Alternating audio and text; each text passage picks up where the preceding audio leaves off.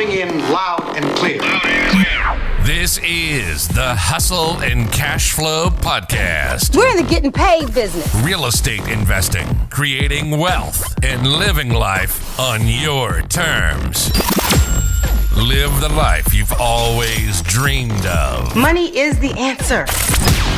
And now, your host, Carlos Rodriguez. Hey everybody, it's Carlos Rodriguez, your host for the Hustle and Cash Flow Podcast. This is our very first episode, so thank you very much if you're tuning in. What we're going to be talking about, basically, this podcast is going to be about my journey in real estate. I've been a financial planner for the last 15 years, and of those 15 years, I've been steadily investing, buying, selling, renovating, building, all sorts of real estate, and quite a bit to do with real estate, raising capital for different developers, and now I'm kind of raising capital for myself. We'll get to that in just a minute. But like I said, I started out as a financial planner back in 2003 with one of the largest insurance companies in Canada. And then after about 10 years or so of doing that, decided to leave because, well, they wouldn't let me talk about real estate. I got to a point where I was kind of having a hard time justifying selling the stuff they wanted me to sell, the mutual funds, the GICs, the segregated funds.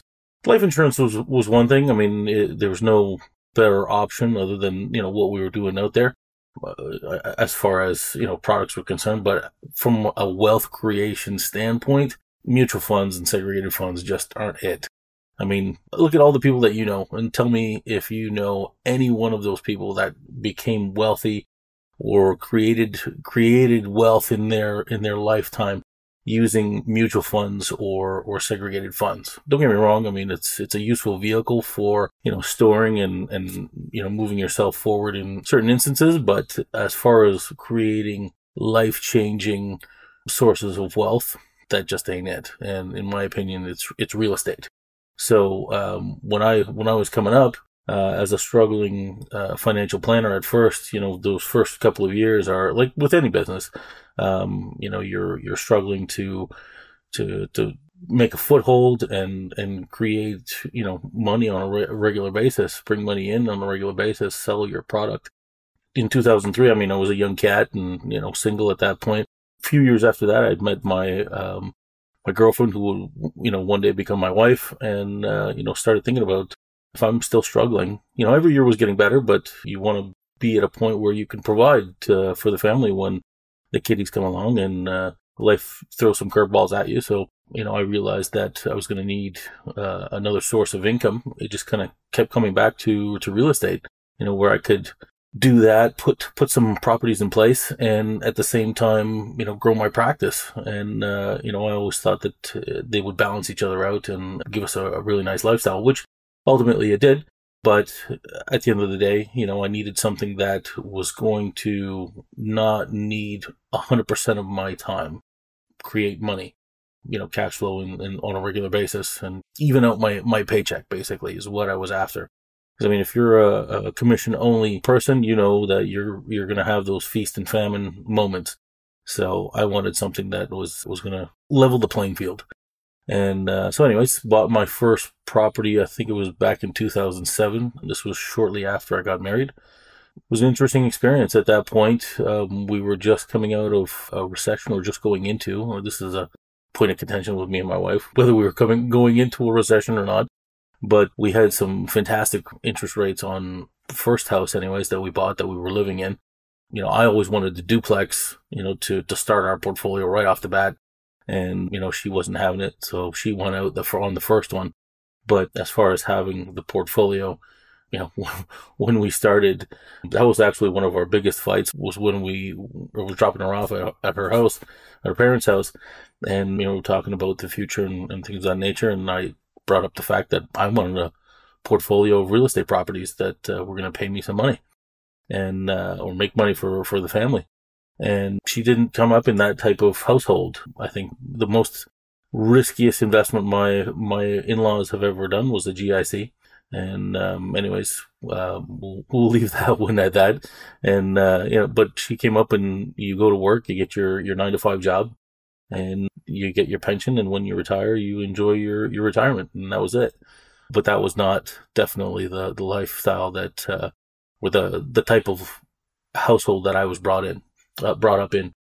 Both my grandfather and my dad were heavy investors into real estate. My dad was a very successful real estate agent in the Hamilton area, and I think at one point in the early 90s, he was like TD Bank's top performing real estate agent. So the dinner table talk was always about business and real estate and, making your own way and things of that nature. And so, from a very young age, I had that entrepreneurial bug put on me, and really kind of gravitated towards that. I never really, I don't know if it was because of that or, that upbringing that I had, but never really liked working for somebody else or having somebody tell me, this is how it's supposed to be done, or this is the way that I want you to do it. I always had my own ideas, got me into a little bit of trouble, but anyways, ultimately ended up crafting my own path with real estate. Learned quite a bit from my grandfather and my dad coming up, but it was more about the renovations than anything else. And I didn't really pick up what real estate could do until I was a financial planner. I was only a financial planner for a couple of years. When I met a gentleman by the name of John, he really kind of opened my eyes to what the possibilities of owning real estate could do. I think he had something like 63 units at the time. How it ended up working out was I was living with my grandmother for a small stint, and he owned my grandmother had a duplex. She lived in one apartment, and we lived in one apartment, and then she rented out the one above us. And then it was a semi-detached house, so the next door was also a duplex. And this gentleman, John, he owned that property. I believe he owned it. He was doing the maintenance on it, but we got to talking, and I never really talked about real estate at that point. He was more, he was very well versed on Portugal and knew a lot about that, and which kind of shocked me. I'm Portuguese, and to talk about the history and whatnot with some people. And he educated me, which was kind of funny. This white English dude was teaching me about my heritage and things of that nature, which was kind of cool. But, we kind of lost touch for a little bit. And a few months later, he ends up coming into my office at this insurance company that I was working for. And ultimately, it ended up that his mom had bought him a life insurance policy with our company when he was born, and when she passed on, she gave him the policy, and he wanted to know about it. And it was just kind of a fluke that it was already put with me. I just hadn't been able to get in touch with this guy. So I ended up finding out that the reason why he was so hard to get in touch with was he was always traveling. And him and his wife, because they had all these properties, I think they had something like 63 units at one point, and it was giving them such a nice income, along with a pension that he had from being a teacher as well. But the 63 units was incredible. I mean, I'd never even heard of anybody having anywhere near that. I mean, my dad at one point had 10, and I thought that was pretty awesome. But I had never met anybody with a lot more units than that. So anyways, when he said 63, and it's like, yeah, when we want to go travel, we just basically pack a bag, go to the airport, and see what's on tap. I'm like, holy mackerel! That's an amazing lifestyle. I mean, how do you accomplish something like that? So he starts telling me about some of the properties it has, and because part of what I was doing in that meeting with him, telling him about the policy, but also discovering about his finances and how I might make him a better client. Because there was some cash dividends in the policy, and I was trying to get him to move that money into a segregated fund, which would have given the potential of a better return, but or far better than what was in the life insurance policy. But then he ended up turning around and said, I only invest in real estate. The conversation went on from there to discovering what he had done with his policy or with his properties. And, it ended up that he hadn't bought, the nicest of properties in the nicest of areas of Hamilton, but, at the same time, the cash flow coming from these 63 units at that point had really given him a phenomenal lifestyle. And, my horizons were expanded at that point. And being a financial planner, I mean, after that meeting, it was just kind of like, it just wouldn't go away. It's always there nagging you in the back of your mind, like, wow, how do you get the 63 units? And I never asked him per se on that. I mean, I just figured that it was a snowball effect that, from the properties, but later on learned that it's a little bit more difficult to, build, at least it is now, given all the rules and regulations that we have on mortgages and what we can do. Anyways, ended up going back to my desk and just kind of, really kind of getting into the numbers. And I was like, okay, he's got 63 units. If he makes this, that, just kind of looking at what the cash flow could be. And he had told me, with the little bits of information that he'd given me about, how much of a mortgage he had on certain properties and, what kind of properties there were and what was about, then you kind of go onto the internet and you look at the rents and what mortgage rates are now and so on and so forth. And you just kind of start piecing things together. I mean, it wasn't to be nosy, don't get me wrong. I just wanted to like, okay, what's possible here? What's this guy doing? And I mean, by the time I was looking at those numbers, like, holy moly, some people don't even make that in a year, and I was kind of blown away by that. I was like, you know what? I think I found it. This is the next direction that I'm going to take to help bring cash into the household. So when I got married, the first thing that we did, maybe about a year after we got married, buying a rent-to-own property on the Hamilton Mountain. It was a nice little bungalow, and I had potential to be split up into 2 apartments down the road if I wanted to do that. But at that point, that wasn't something that had come into mind. I wanted to get something that would bring in cash flow with the minimalist of work. So nice home, nice area, get the best tenants we could possibly get. And see if that thing would cash flow. And what I mean by cash flow is that after all expenses are paid, mortgage, insurance, taxes, any kind of maintenance on the house, that there's some money left over that we could use to spend. And with that particular property, I mean, ended up being, we bought it for $250,000. And at that time, the rent and keep in mind, this is a rent to own. So we were charging a premium, and a portion of that rent would go towards the down payment for these people to buy the house from us at some point in the future. And so, there's a couple of contracts with that. There's the lease agreement, and then there's something called an option to buy agreement where it stipulates what the tenant is going to buy the house from you at within the first year, second year, or third year, depending on how long a contract you want with these people.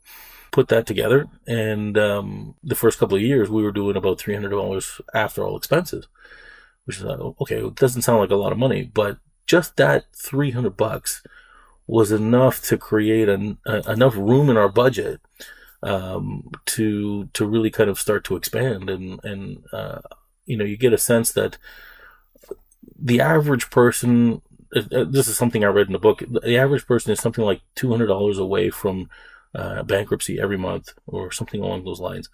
And, I started to see in our budget, it was like, plus or minus $200 every month that we would either have to dip into the line of credit and then pay it back, or, we were ahead by a couple of bucks. And, but it was always, it never allowed us enough space in our budget to stretch out, to go on the quote unquote, go on the offense and start to invest at a greater amount than what we were doing, the $100 a month or whatever it was that we were putting into RSPs. It was kind of meager. And frankly, when you calculate that out, $100 a month, even if you're starting at 18, it's peanuts.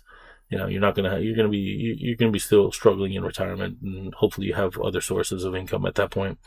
Anyways, we're getting off on a tangent there. But yeah, this $300 a month was just enough to allow us to kind of broaden our horizons with our investments. We were able to, a couple of years later, buy a second property in Cordis, Ontario, which we ended up making a lot of money on that. But We rented it to a couple at one point that split up a few years after we had bought it. At that point, we were making, I think it was another $300 a month in cash flow. And then when we refilled it, it bumped it up to $800 a month in cash flow. And, at that point, when we had signed the lease with the second couple that came in, the second, set of people that we rented this house to, it was just at that point where the market was starting to go crazy. Like, it was just ramping up, just warming up. And so, we still made quite a bit of money on this property, but this couple ended up buying the house from us. I think it was maybe 2 years after they came in, after we started renting to own to these people. And, we had stipulated in the option to buy agreement, I think it was an increase of 5% per year. Well, when they bought it from us for I believe it was just shy of $400,000.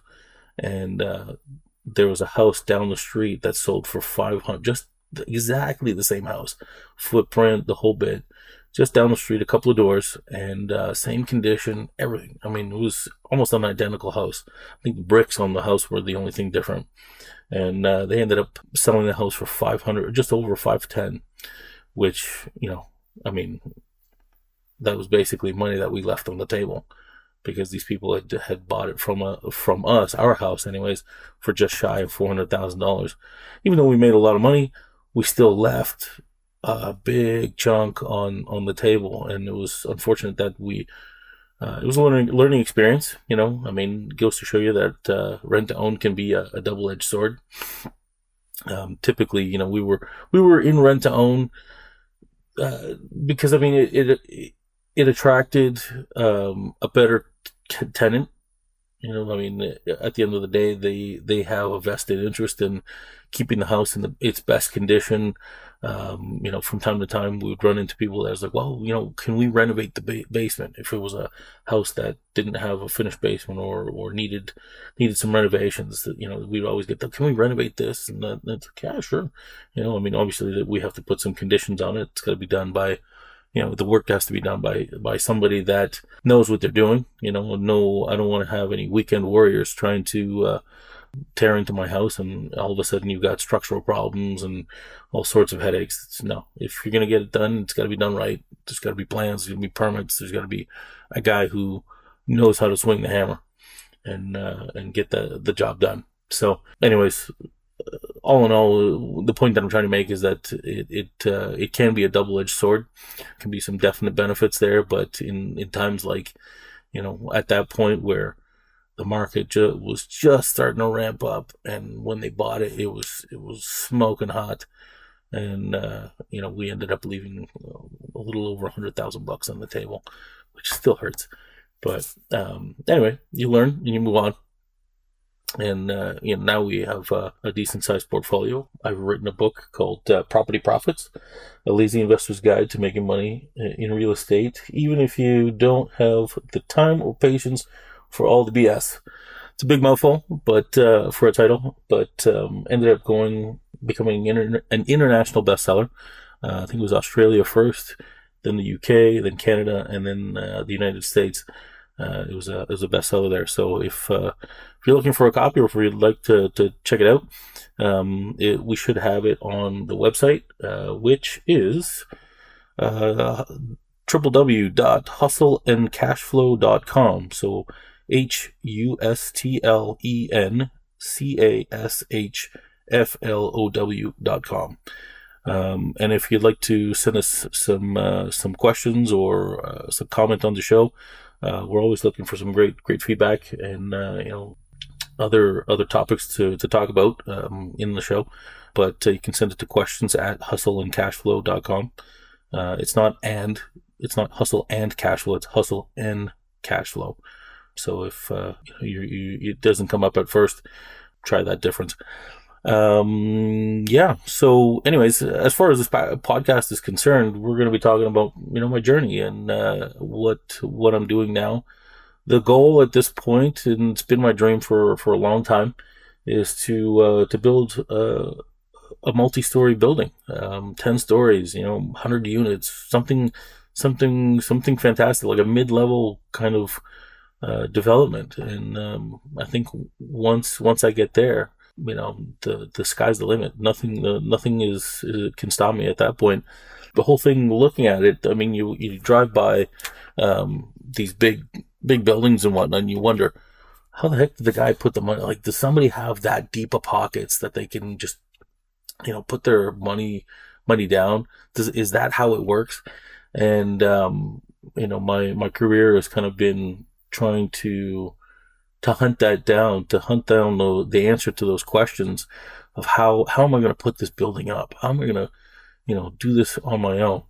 And, I'm convinced it's possible. I know other people that have done similar types of buildings, and we'll probably try to get them on here and tell us their story. And hopefully we can learn from that. But, as a financial planner, I got to the point at the insurance company that I was at, they wouldn't let me talk about real estate to my clients. So I left, and once I left, I opened up Magellan Wealth Management, which is an independent financial planning brokerage, again based in Hamilton, Ontario. And from there, just kind of shifted gears, stopped really talking about segregated funds and things of that nature. I mean, I still had my clients, and there are those people that they see what you're doing, they see how the benefits are, and I try to invite them in to see exactly what I'm doing, and in a sense become a part of it, depending on if they want to invest in our projects and things of that nature. And I'm very much a proponent that you can't do it all by yourself. There's going to be times that you need to ask for help. You need to tap other sources of capital, of knowledge. Anyways, we'll get to that in future episodes as well. But anyways,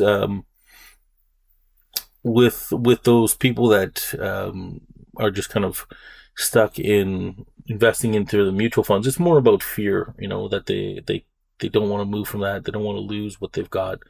And unfortunately, they're missing out a huge piece of the pie that can make some massive differences. But hopefully, they get to, I'm not shy about, telling people, what we're doing and what it's doing for us. So, anyways, it's not about bragging. It's trying to enlighten people. Right? So yeah, basically, I'm gonna try and build that 10-story building. These podcasts are gonna be what I'm learning, the journey to that. It's gonna start off slow, and hopefully we'll be able to paint a beautiful picture, with big paychecks and lots of fun. So, anyways. Please write in if you can. Again, our website is www.hustleandcashflow.com, HUSTLENCASHFLOW.com, and email us at questions@hustleandcashflow.com. Again, I'm your host, Carlos Rodriguez, and thank you very much for tuning in. And cut! Okay, bye now. Goodbye. Bye, everyone. Bye-bye. You've been listening to the Hustle and Cashflow podcast. We hope you've gotten some useful and practical information from this show. Obviously, this is all about money. Money talk! I want to make money. Money. You got any money? When it comes to real estate investing, creating wealth, and living life on your terms, this is your podcast. We'll be back soon.